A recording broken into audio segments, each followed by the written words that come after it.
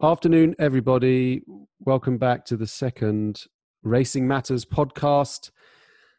We kicked off last week with Nick Luck, and I was joined by Becky, who represents the youth of today. Becky, how's the week been in the world of the young?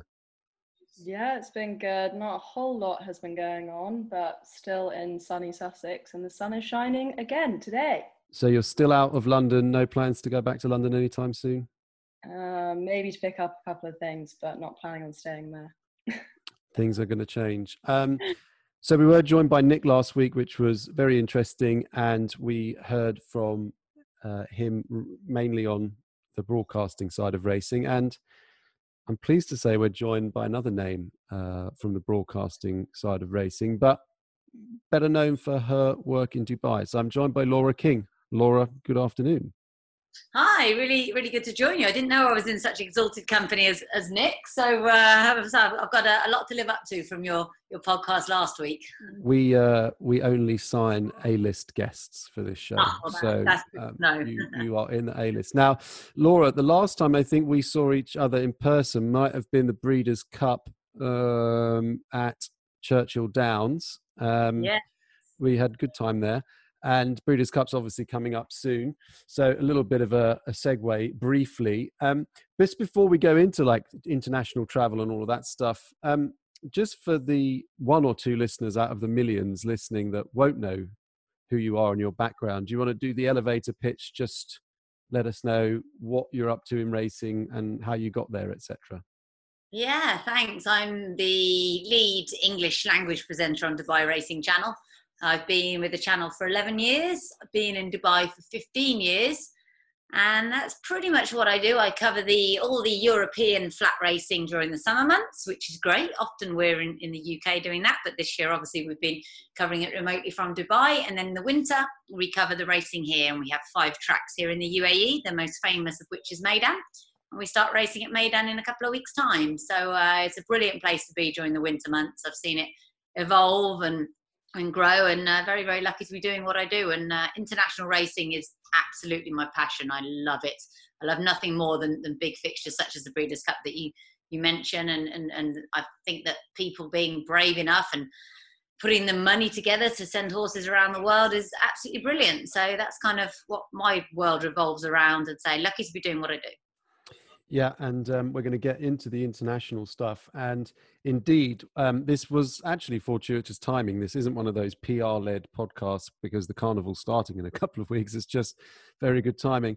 We're going to come on to the carnival in just a sec. But one thing that came up when we were just sort of going through our show notes and things was quite simply, what's it like living in Dubai and working in racing in a place that's, so heavily associated with horse racing for obvious reasons. Do you feel like you're sort of under the microscope, part of the fabric of the place, or do you kind of feel just like another expat?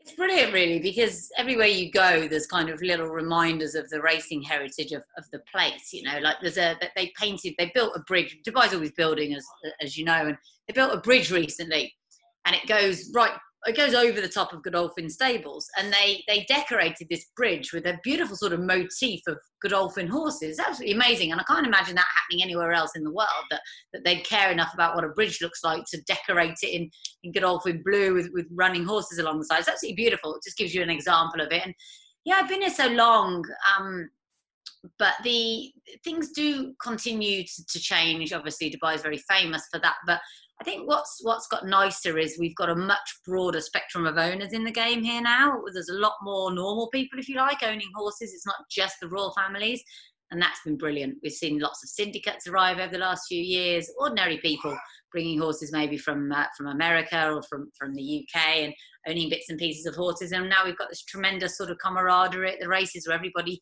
cheers on everyone else, and it's wonderful. So we've seen it change for the better in that way. But yeah, I suppose I feel like just another expat most of the year. And then, during the carnival, January, and the build up to the World Cup in March, it all gets very whirlwind, and you just feel incredibly privileged to do what you do. In your friendship and getting to know, so many people, as in locals, or UAE nationals rather, since you've been there, do they all have a passion or a familiarity with racing? A bit like maybe we do with football or rugby here. Is racing kind of just part of the culture, or has Sheikh Mohammed added that to Dubai in recent years? I certainly think horses are part of the culture. You've got your horse, you've got your falcon, to a lesser extent, Salukis perhaps, that are sort of part of the heritage thing here. But the local guys, the Emiratis and the ladies, are very, very patriotic, and they would cheer on Godolphin, they would cheer on any of the royal family's horses. And now we're seeing an increasing number of young Emiratis go out and buy horses of their own, which is brilliant. A colleague of mine called Sultan is absolutely fantastic. He's really embraced racing in Sweden.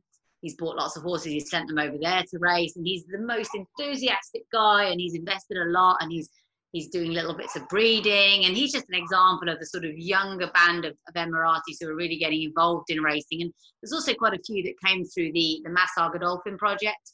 A guy called Abdulaziz Al Nouri, really nice young guy, and he's started buying horses. He's very knowledgeable, very, very, again, enthusiastic. And we're seeing a lot of that now, the younger sort of wave of people getting involved in racing, which is brilliant. And say it's a lot of it's to do with them wanting to sort of emulate Sheikh Mohammed and team, and a lot of it's just to do with, I think, a natural sort of love of the sport. And that brings us on quite nicely, actually. I've heard good things about Abdulaziz, actually. I was introduced to him probably 18 months ago with respect to doing some bits and pieces there, but that's an aside.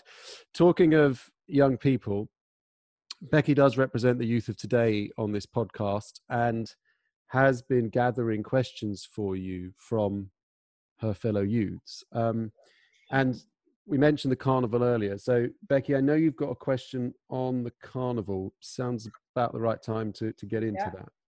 Yeah, so can you explain a little bit to those who don't know about how the carnival is very much an international event? You have plenty of overseas runners. Did it start off this way, or did it take a number of years to get horses from further afield to run at the carnival? Well, it started back in 2004 was the first one. I think initially, it was before my time here, but they did get very good support initially from especially Britain and Ireland. There's very good subsidies in place for bringing horses over to the carnival. If you come over and your horse runs twice, then you don't pay for the flights for that horse. So that's great. There's a good turf program, a good dirt program. So if you wanted to come from America, we saw Doug O'Neill come last year and have a lot of success here, including winning the UAE 2000 Guineas. So that's backed up with a good turf program, which Godolphin traditionally do well at. You'd be disappointed if they didn't do well in their own backyard, if you like. But it's been really good fun. Last year we saw horses win from Sweden, from America, as I've mentioned, from Bahrain, from Ireland, from the UK, from here in the UAE. I'm sure I'm missing a couple of countries. I think we had 7 different countries win here at the carnival. So it's going to be a little bit more boutique in 2021. It starts on the 21st of January, which is a little bit later than usual. Like everywhere else in the world, we have got a few issues with prize money cuts and things like that. We're not immune to all of that, unfortunately, but it should still be a really good 7 weeks of racing. It all builds up to the Dubai World Cup, which takes place next year on March 27th. Yeah, it seems odd that, because obviously the Dubai World Cup was cancelled this year because of coronavirus, and we're still kind of in lockdown going back into the start of the carnival. Yeah, well, we're not under lockdown here. We've obviously got lots of restrictions in place regarding going out and about and how many people you can have in a car, and we have to wear masks at all times here when leaving our houses. We're not quite sure yet of the rules for the carnival, whether we'll be behind closed doors. The early indications from the domestic season, which starts next week, is that unfortunately we will be behind closed doors, but because it's free for people to attend racing here, it would be very hard to instigate any social distancing. So I do think that's the right decision for safety. But yeah, I know what you mean. It seems a bit strange that when so much of the world, effectively people are confined to their house, that we're racing as normal. But it is an industry. A lot of people do depend on it, including here in Dubai, when it employs thousands of people. So we need to keep racing so that people keep sending horses here and it keeps the wheels turning. Yeah, for sure. And who are the regular faces from overseas that come to the carnival every year? Well, I was just chatting yesterday to a trainer based in Ireland called David Meydan, who's never missed a carnival so far. I think he's been represented at all of them. Trainer Mick Halford, another Irish trainer, he's done very well at the carnival over the years. We've also got from Newmarket, David Simcock, Group 1 winning, classic winning trainer, has always done very, very well here. Football fans might know of a man called Mick Shannon, who was a very successful footballer, but now is a very successful racehorse trainer. He comes every year. He had a winner last year. Oh, it could go on. And then, of course, you've got our very own Godolphin trainers, Charlie Appleby and Saeed bin Saror, who most years have a bit of a fight between themselves as to who will be crowned the top trainer. And, of course, with the top trainers, you get the top jockeys. We have William Buick and James Doyle based here for most of the carnival. And then generally, in a normal year, the other jockeys, Christoph Sumian, etc., would fly in and out when required. Yeah, so some jockeys sort of relocate to Dubai for the duration of the carnival, but do some trainers do the same as well? Do they move out? So last year we had Doug O'Neill, as I mentioned, who's won a Kentucky Derby, I think 2 Kentucky Derbies over in America. He came and brought a small string of horses, and his assistant was based here for the whole of the carnival, which was absolutely brilliant. And then what would generally would happen would be a trainer from, say, England or Ireland might send 2 or 3 horses. They'd send a rider or 2 riders and maybe an assistant or a foreman to look over, to sort of control everything, oversee everything, and then the trainer would fly in and out every couple of weeks for racing and for overseeing the fast work. That's generally what most trainers would do, because a lot of them have big yards back at home, and they find that if they clear off to Dubai for 2 months in January, their owners get a little bit annoyed. Yeah, for sure. So one thing so I was actually speaking with Jamie Osborne the other day, who was also a regular visitor to Dubai over the years and had some success with Melbourne 10 and others. Yes. I think a lot of our listeners and people in general really who may not know quite as much about racing, how do you travel these horses? I mean, obviously we know by air and all the rest of it, but when they land in Dubai, does a visiting trainer, for example, do they have to hire a yard, or is there kind of a communal yard or a neutral zone where they go, etc.? How does it work when a horse lands at the airport? What happens after that?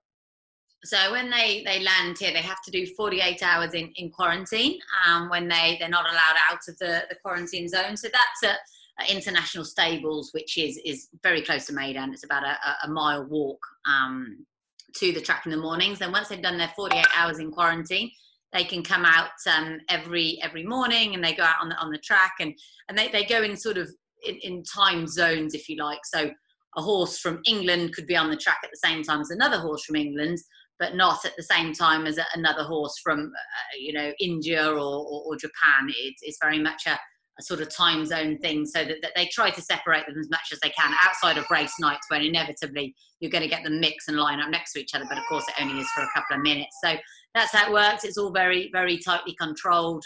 No, I mean, I've been here as media for 15 years. I'm not allowed into international stables. They're very, very strict about who goes in and out for obvious reasons. Yeah, and on that note, I mean, we talked about a lot about people that come in and come out, and horses from the States and Ireland and the UK. What majority of the horses running in this would you say are local horses? And apart from the Godolphin group, are there many other local groups from the UAE that place their horses in the carnival? Yeah, I'd say actually our locally based trainers have been increasingly hard to beat in recent years. The early carnivals would have a lot of success for trainers visiting. Now it's difficult. It really is. I said we had, I think, 7 different countries win at the carnival last year. But our local trainers, particularly on the dirt, are just so hard to catch. Our champion trainer last year, Satish Seema, does very, very well, particularly with his youngsters. He's done very well with his 3-year-olds in recent years. and in the big dirt races as well. And then Doug Watson, who was the champion trainer the year before him, 2 years before him, sorry, he does very, very well as well. So they would be the two really big yards.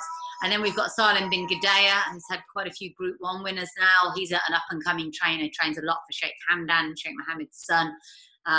He's got a big yard, lots of very, very nice horses. He's a very much an emerging force. I'd expect him to be champion trainer here before too long.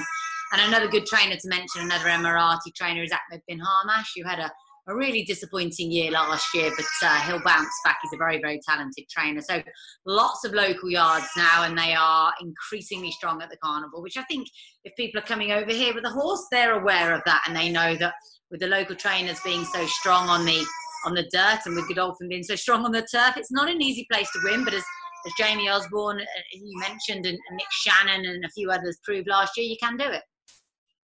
Yeah. And you mentioned before about how you come over for the summer to the UK for the racing. What would you say the atmosphere is like at Meydan in comparison to, say, Ascot? Ascot's a weird one, isn't it? Because if you're at Royal Ascot, you've got a large swathe of the crowd who are mainly there just to quaff champagne, aren't they? And look pretty. Meydan, we have the same on Dubai World Cup night for sure. It's a lot of it's about socialising, but the rest of the year we have a hardcore of people who live here locally, expatriate crowd, who are absolutely obsessed with their racing.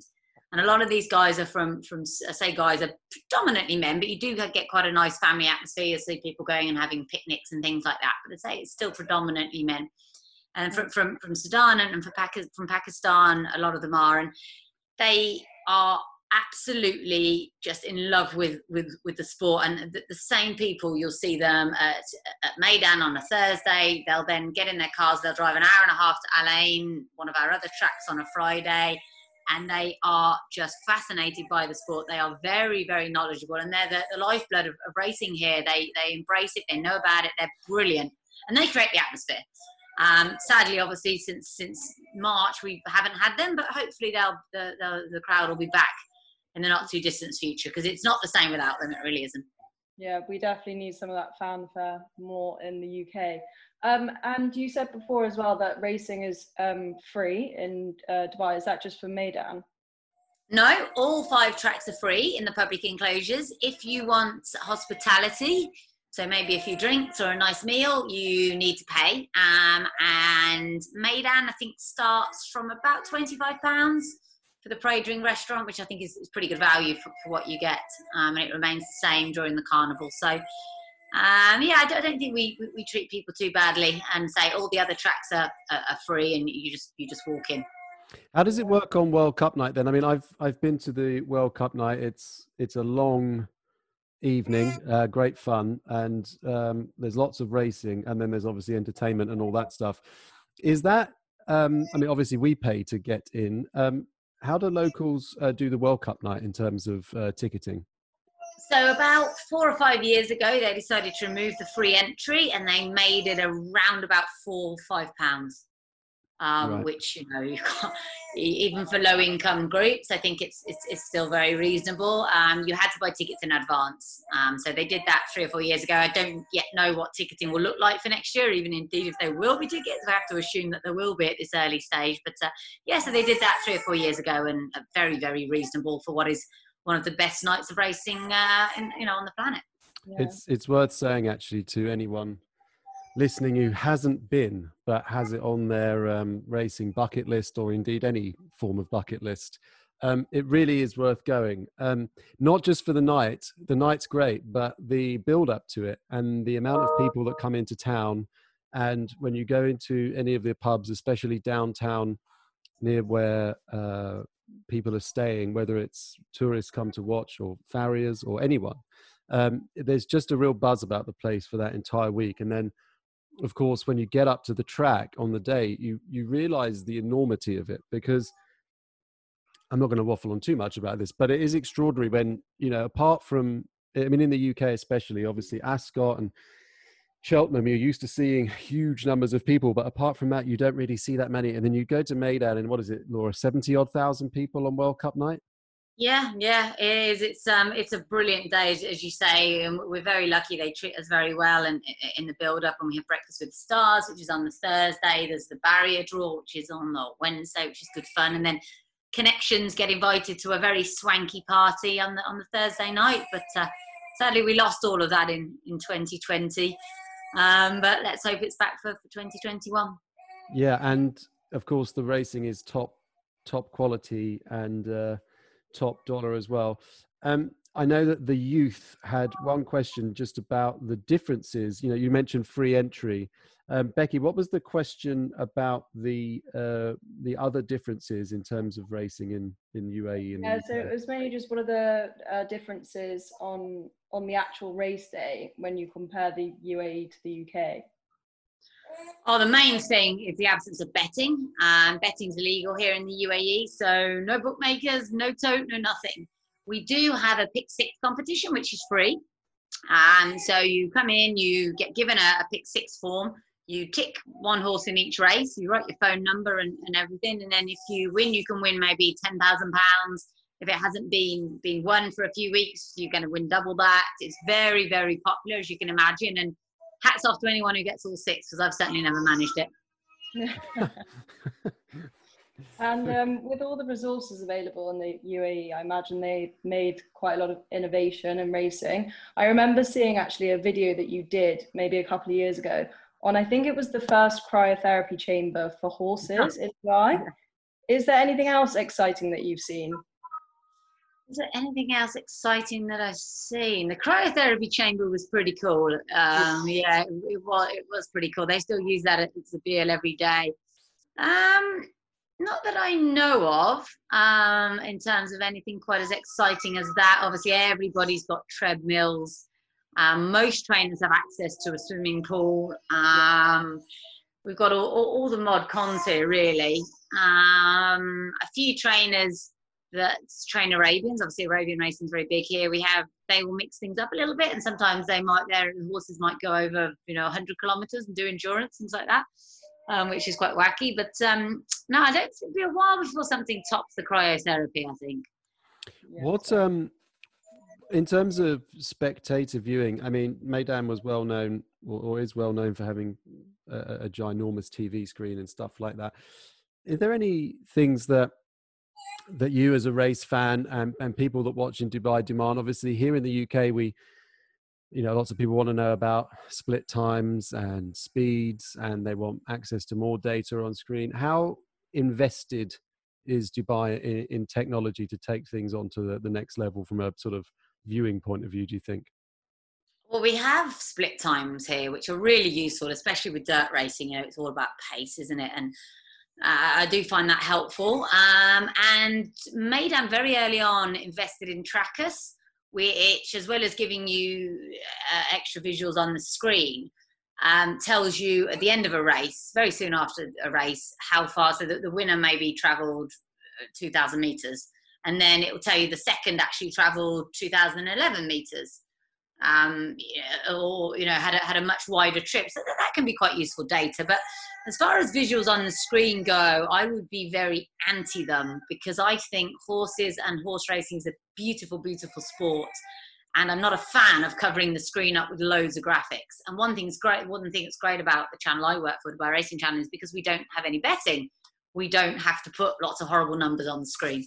So I would be pretty anti the graphics on the screen with the silks on them, because I think jockeys are wearing silks. If you want to know what colour your horse is in, you can see, because the jockey's wearing those silks. I don't know, it's just a personal opinion. I just think it's such a beautiful sport. Why cover it up with lots of numbers? But it's a personal thing. But yeah, in terms of data, say with the trackers, I think Meydan was one of the first racetracks in the world to implement that, and it is very useful.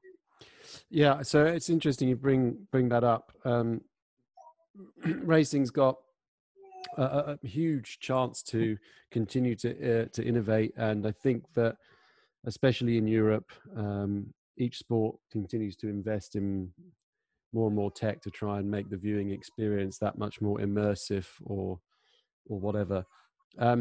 It has been mentioned before that sometimes there might appear to be too much betting related information given across on racing shows.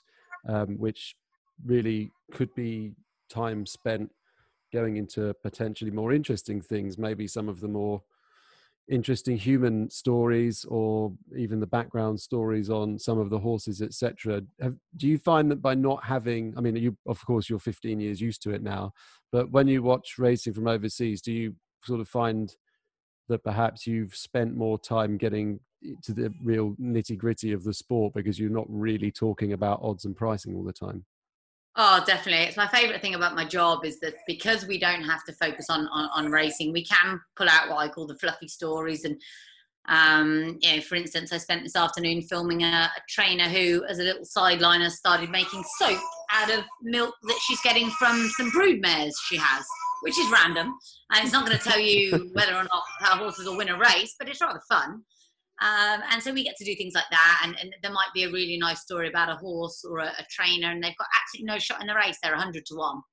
And in a lot of racing jurisdictions, they just wouldn't let you film that. They'd say, look, our viewers want to know what's going to win, but because we don't have betting here, we can go and do that stuff. So it's great, whether people want to see it or whether they'd rather see data and they'd rather have sort of hard facts. It's difficult to gauge here. We don't get a huge amount of feedback.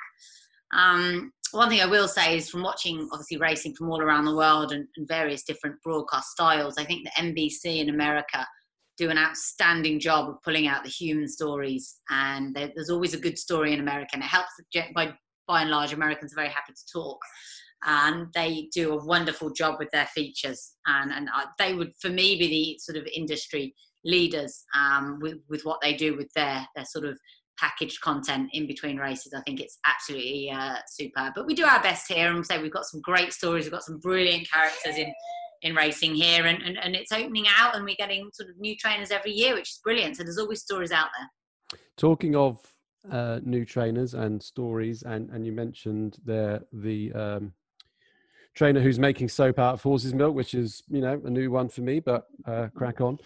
How many female trainers and participants at large in the sport have you got in Dubai now, and has that changed a lot since you first began? It's a difficult one. We had a sort of pioneering jockey here called Salima Al-Talil, who did very well. She rode quite a few winners, and she was the first Arabic lady to ride a winner here, I believe.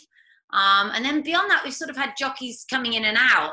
Megan Nichols was based here last winter and had quite a few rides without success. Hayley Turner's been over here several times and gone very close to winning, but hasn't broken through yet. We haven't thus far had a female jockey really make a splash over here, but it's only a matter of time. I mean, you see Saeed bin Saror putting up plenty of female jockeys in the UK. He was a very big supporter of Josephine Gordon's, and it's only a matter of time. There's no barrier to them, riding winners here. It just hasn't happened yet.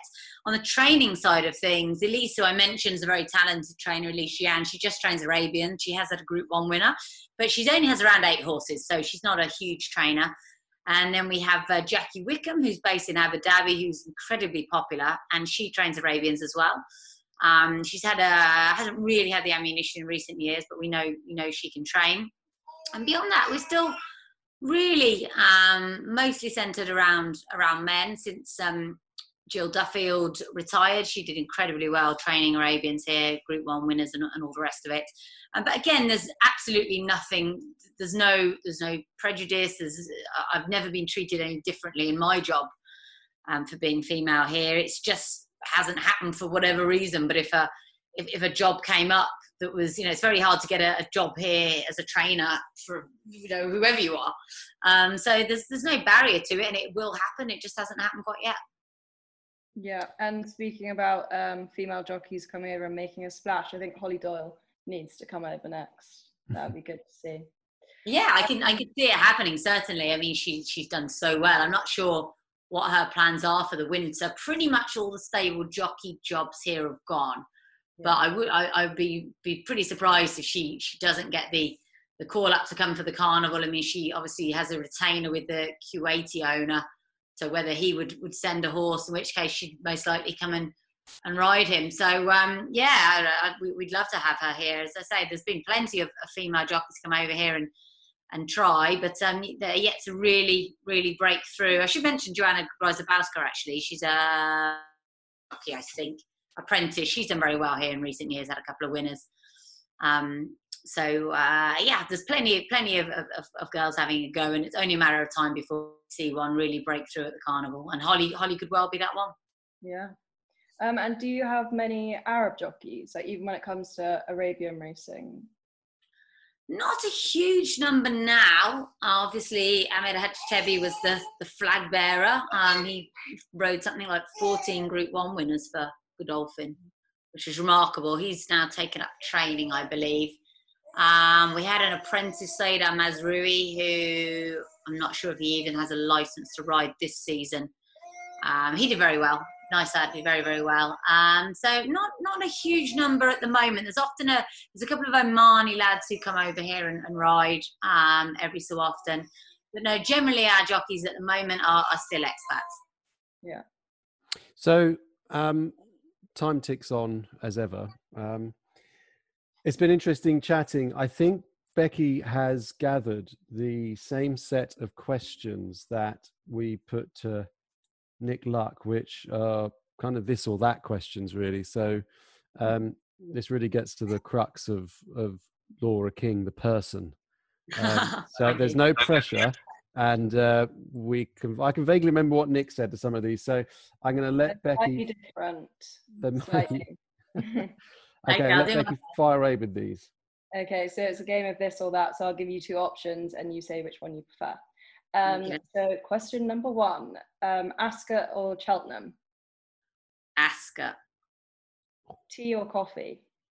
Neither. Can I say neither? Can't stand either.